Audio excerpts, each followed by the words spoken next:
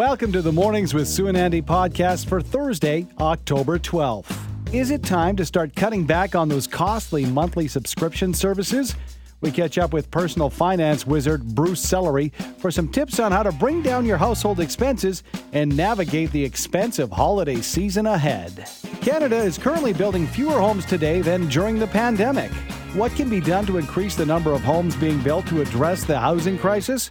We tackle the topic with David MacDonald, senior economist with the Canadian Centre for Policy Alternatives. And finally, do you like food? How about wine? If you answered yes to either or both of those questions, you'll want to check out the Rocky Mountain Food and Wine Festival this weekend.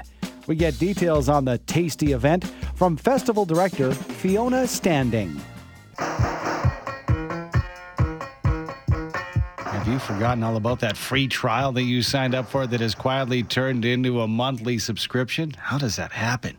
Monthly subscriptions can be an easy way to forget about what's costing you money, kind of in a phantom way. Joining us to help us cut back on spending is financial wizard Bruce Sellery, CEO of Credit Canada. Good morning to you. Welcome back to the show, Bruce. Good morning. You're a wizard, I just said. I love that you said I'm a wizard, provided that moniker comes with a costume. Oh, okay. Well, let's tis the season, and we're going to talk about maybe the cost of Halloween in a second. But let's dig into that first and foremost.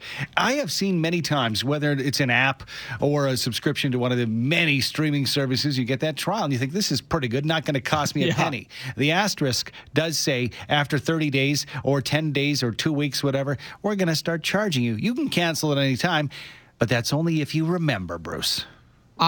And so you have to make sure you remember. I'm quite disciplined about that. I put a note in my calendar to do that. So hooray for all those who do that. But sometimes that's not enough. I signed up for this $2 trial for a news service, put it in my calendar to cancel. Then I go to cancel. And the only way to cancel is to call their call center during regular business hours. The easiest thing in the world to sign up for this thing, the hardest thing in the world to cancel it. So, I think what businesses have learned is the harder they make it for us to cancel, the lower the likelihood that we will, which is infuriating. And in fact, in the U.S., they're starting to look at some regulations on this front, and I hope Canada seriously considers it because, newsletters, right? Like you sign up for newsletters, and if you don't want to receive the newsletter anymore, on the bottom of every single one of them is an unsubscribe button. Why? Because it's required. They have to do that. So I would love to see some standards on how we can cancel subscriptions, of which we all have so many. And Bruce, if it's just you, if you're flying solo, living by yourself, you can pick and choose those subscriptions, for example, when it comes to streaming and make those choices. But if you have more than one person in the house, it becomes almost like a meeting of the UN General Council deciding, yes. Or like, what was it? The weakest link. You are the weakest. What sort of conversation and how should we set that scene to make that plan in a family? Well, I think in every family, there are a lot of spending decisions that really affect everybody. It goes back to groceries, vacations, what we do on a house renovation. And every family is different, I think, and the age of the family members are different. So the people who earn the income, it probably starts with them to set the scene. But in many families, having a collaborative discussion about what we value is actually, first of all, it's helpful for the spending, but it's also very helpful from a financial literacy standpoint, especially if you have young people at home. So to kind of lay it out there and say, okay, we love all these subscription services, but do we need Netflix, Disney, Crave, Prime, Paramount, all the things? We don't need all of the things. So let's make some choices, and we can also dip in and dip out. So when there's a show on a streaming service that we don't have, let's stockpile those shows. And in a couple of months, we're going to cancel one and get the other. Now, some people would argue these aren't huge amounts of money, like they're under $20 a month, but they really do add up. And more importantly, is the notion that you're paying for something that you don't fully use. And this is a really critical life lesson for young people to learn. Do we do we be brutally honest with our kids? And what I'm getting at is, if money is tight, do you say, hey, kids, money is tight, we can't afford this? Or does that scare kids? How does that work? I think honesty is important. I would make that point even if money isn't tight. So, listen, it is important for people to make choices given scarce resources. And even if you've got, the $100 a month for those 4 streaming services, it doesn't mean you should have them, because really it's important to teach young people. It's important for grownups to be thoughtful and intentional about how they spend their money. Incredible points, because, in the end, just because you can doesn't mean you have to. I like that. We were having a discussion behind the scenes here, Bruce, how, you look at Christmas and it's easy to say this is the most expensive time of the year. But what underscored it for me is the fact that Thanksgiving, maybe you had 10 people over. Well, that cost a penny or two. Then whether or not you have kids, you're giving out candy, maybe putting up some decorations. And if you have kids, the costumes enter. And then, yes, around the corner, Christmas. Is this, in your opinion, the most expensive time of the year, the stretch between Thanksgiving and Christmas? Oh, it is for sure the most expensive time of the year. It is the period in which people put lots and lots of stuff on their credit card and then wake up in late January when the bills come in and see that they cannot pay that amount off. And so I love that we're getting ahead of this. This is mid-October. I am not a fan of Christmas decorations going up until after Halloween, so I'll say that. But I would not argue with people who are thinking about Christmas now or holiday season now from a spend standpoint, because you really have to kind of think about, what is it that's really important to us? How much are we going to spend on those things? And if we can't pay it off, when that bill comes in right away, what steps are we going to take to ensure that we can pay that credit card bill off, in a month or two after it comes in? Because you don't want to be thinking about Christmas next July because you're still paying the bill for it. Okay, so do we set a limit per person, or do we set just a giant pot limit of how much I'm going to spend at Christmas? It is so individual to the family. I think what is the most critical question is, what do we value about Christmas? What is, if it's Christmas or Hanukkah or whatever it is that you celebrate over the course of the December-January period, what's really important? And for some people, it's really important to have stuff to rip open when they, Christmas morning. That's really, really important. Great. For some people, it's not. And they're in a habit of it, especially as young kids become teens. Ripping open the present may be less important, but what would really be great would be a family outing. So you're going to go see a show, you're going to see a concert, you're going to spend some time together. Think about the values and have your spending align to the values. Okay, and I know we've brought this up before, but I think it's important. I think that, the work that you do is fantastic. It's a resource people might not know about, creditcanada.com.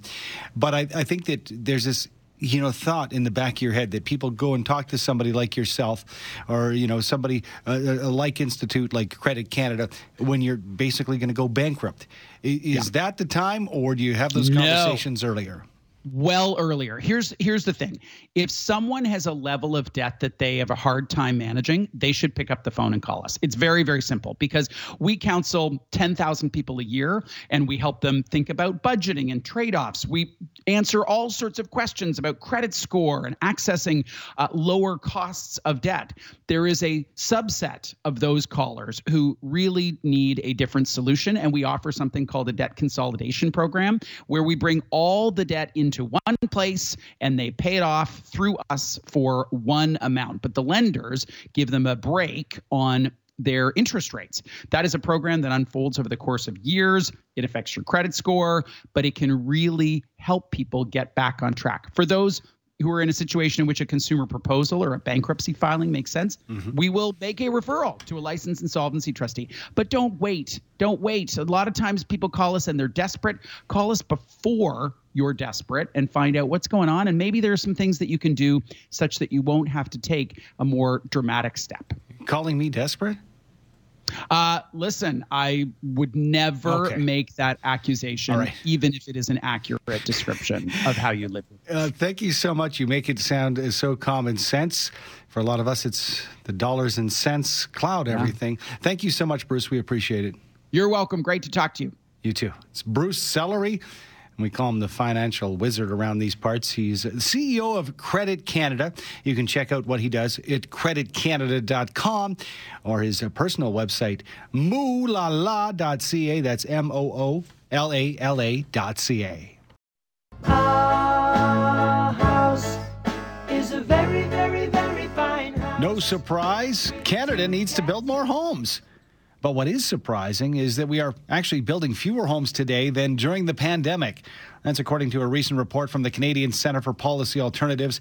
And joining us to discuss the issue is David MacDonald, senior economist with the Canadian Centre for Policy Alternatives. Good morning to you, sir. Good morning.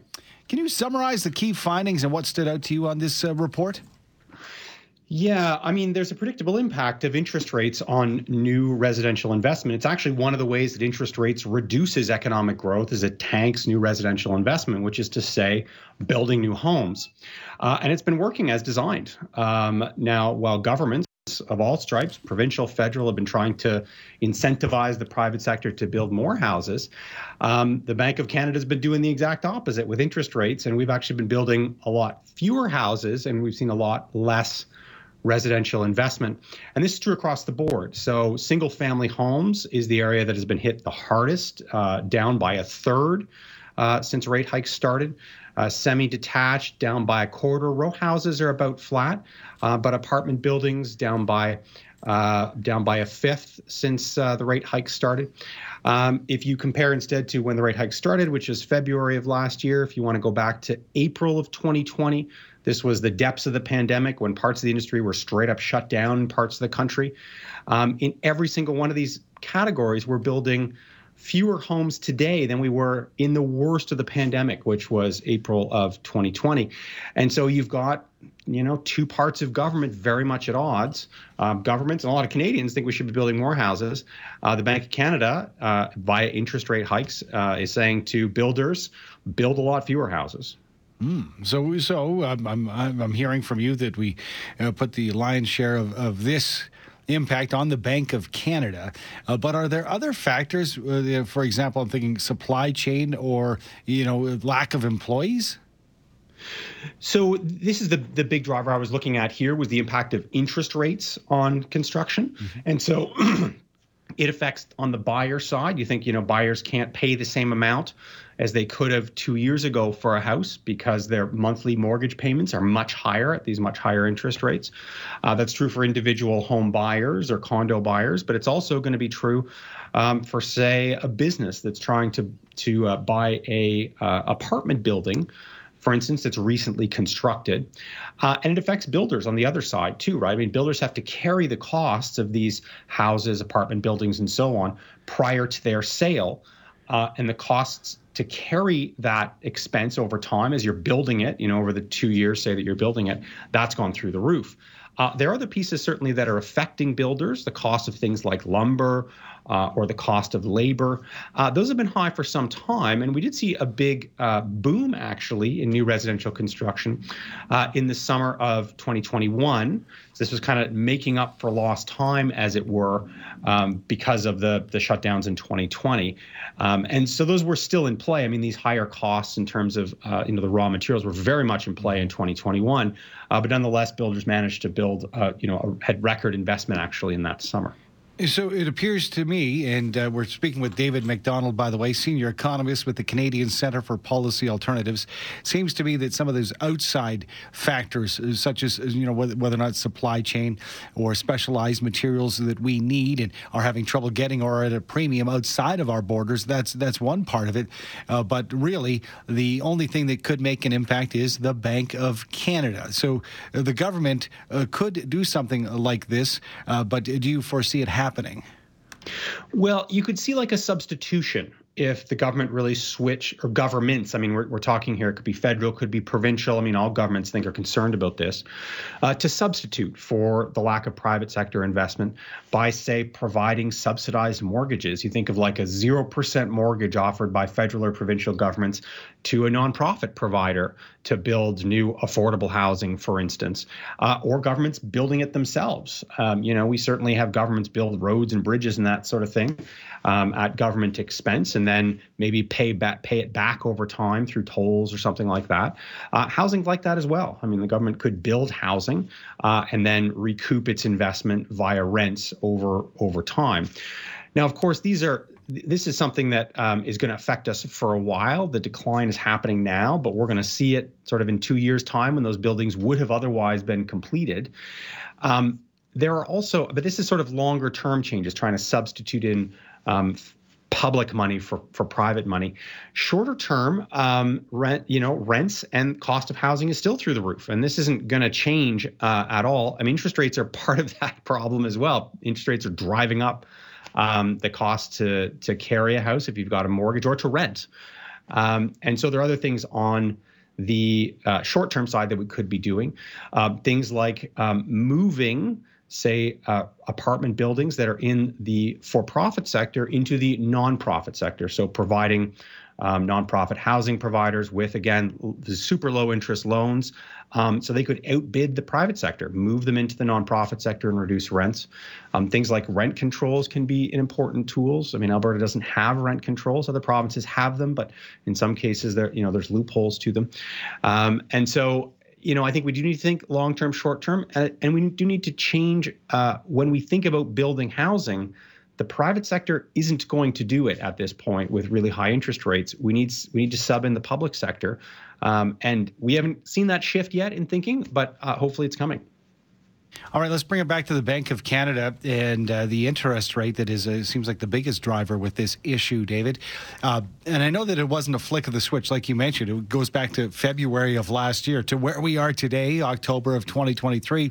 So it wouldn't be a flip of a switch, but can we draw a parallel to lower interest rates, even if it's by a point or half a point, whatever it might be, and how quickly we'll see things come back? Is there some kind of a parallel there? Yeah, there are substantial lag times on interest rates, interest rate hikes, and how long it takes them to impact the economy. So, the maximum impact of rate hikes, on new residential investment, which is what we're talking about here, takes about 2 years. And so the big, rate hikes started in March of last year, but they didn't really pick up steam till the summer. So we're really about a year into the big rate hikes. We're not even at the 2-year mark where you might expect to continue to see declines in new residential construction. Now, if things were to reverse, there's a delay there as well on the other side, right? Because a bunch of folks have had to refinance their mortgages at these much higher interest rates, and they've locked in for a couple of years. Folks have had to get new apartments and lock in their rents for a 1-year term or something like that. And so it does take some time, but certainly if we saw interest rates fall, that would aid in housing affordability in terms of the people that are already in housing. It would probably boost the price of houses on the other side, unfortunately. It would probably encourage more new residential investment. I just don't think that we're on the horizon of a 1-point rate cut. We've got another decision coming up from the Bank of Canada at the end of this month, and we'll have the inflation data come out just a couple days before. The previous month's worth of inflation data was was 4%, which is well above what the Bank of Canada thought it was going to be at about 3%. I'm concerned that we're going to see another number, maybe 3.5%, and that the bank will see that as saying, the rate hikes so far haven't worked. And, I think we may be on the cusp of seeing another rate hike at the end of this month, not rate decrease, which would help some of these issues, unfortunately. Yeah, it's we're all in this together, unfortunately. I know that sounds cliche, but it never occurred to me that the BOC, could be the issue when it comes to the housing shortage and the building shortage at this point. Thank you so much for your insight, David. We appreciate it. Sure thing. Thanks for having me. Thank you. That is David MacDonald, Senior Economist with the Canadian Centre for Policy Alternatives.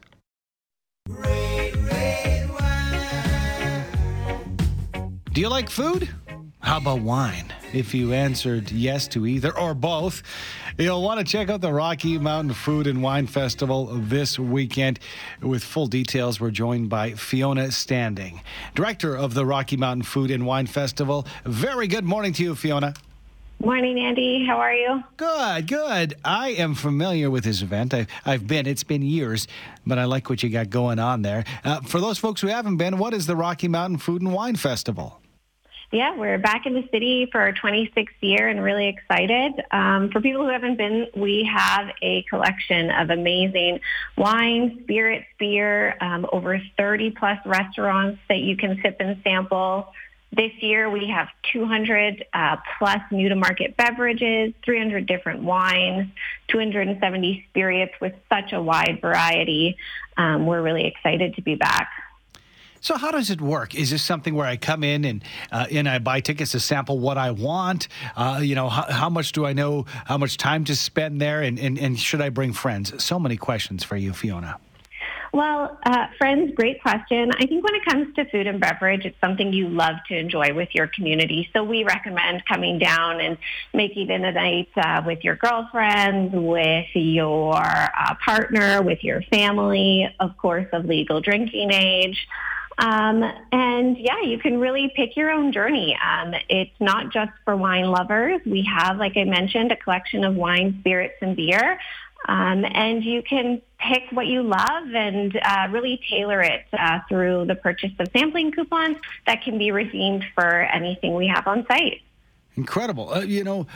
How do you choose? It's got to be tough because you have so much variety there. How are the vendors chosen to attend? Oh, very good question. We definitely want to focus on quality and selection. We have people pouring from everything from like beautiful tequilas all the way through to premium products like a 40-year Glenfarclas Scotch. Really, we want to focus on quality and making sure that there's something there for everyone. Even for those people who are looking for a good time and they don't drink, there's non-alcoholic beverages and there's so much food that you can pick from. There's really so much that we have to offer. Absolutely. And I do like how you can just walk on booth to booth, do what you want, change things up a bit. As far as the opportunities, more than a couple opportunities to check it out, isn't there? So if you can break down the dates and times, because I know that you can go different times during the day a lot of the times, but not just that, the fact that you can get your tickets online or ahead. Yeah, we still have some tickets available. They are limited, so make sure you run fast to RockyMountainWine.com. We are running at the BMO Center on Friday, October 13th and Saturday, October 14th. We run two sessions. So on Friday, it runs from 5:30 until 10 p.m. On Saturday, we have two opportunities, one from 12 until 4 p.m. and another from 6 until 10 p.m. No excuse not to check it out. RockyMountainWine.com, that's the best place to go? That's the best place to go. Fantastic. Now I am very interested. My weekend is planned. Thank you very much, Fiona. We appreciate it. Thanks, Andy. Thank you. Fiona Standing is director of the Rocky Mountain Food and Wine Festival. And one more time, you can go and check it out, RockyMountainWine.com.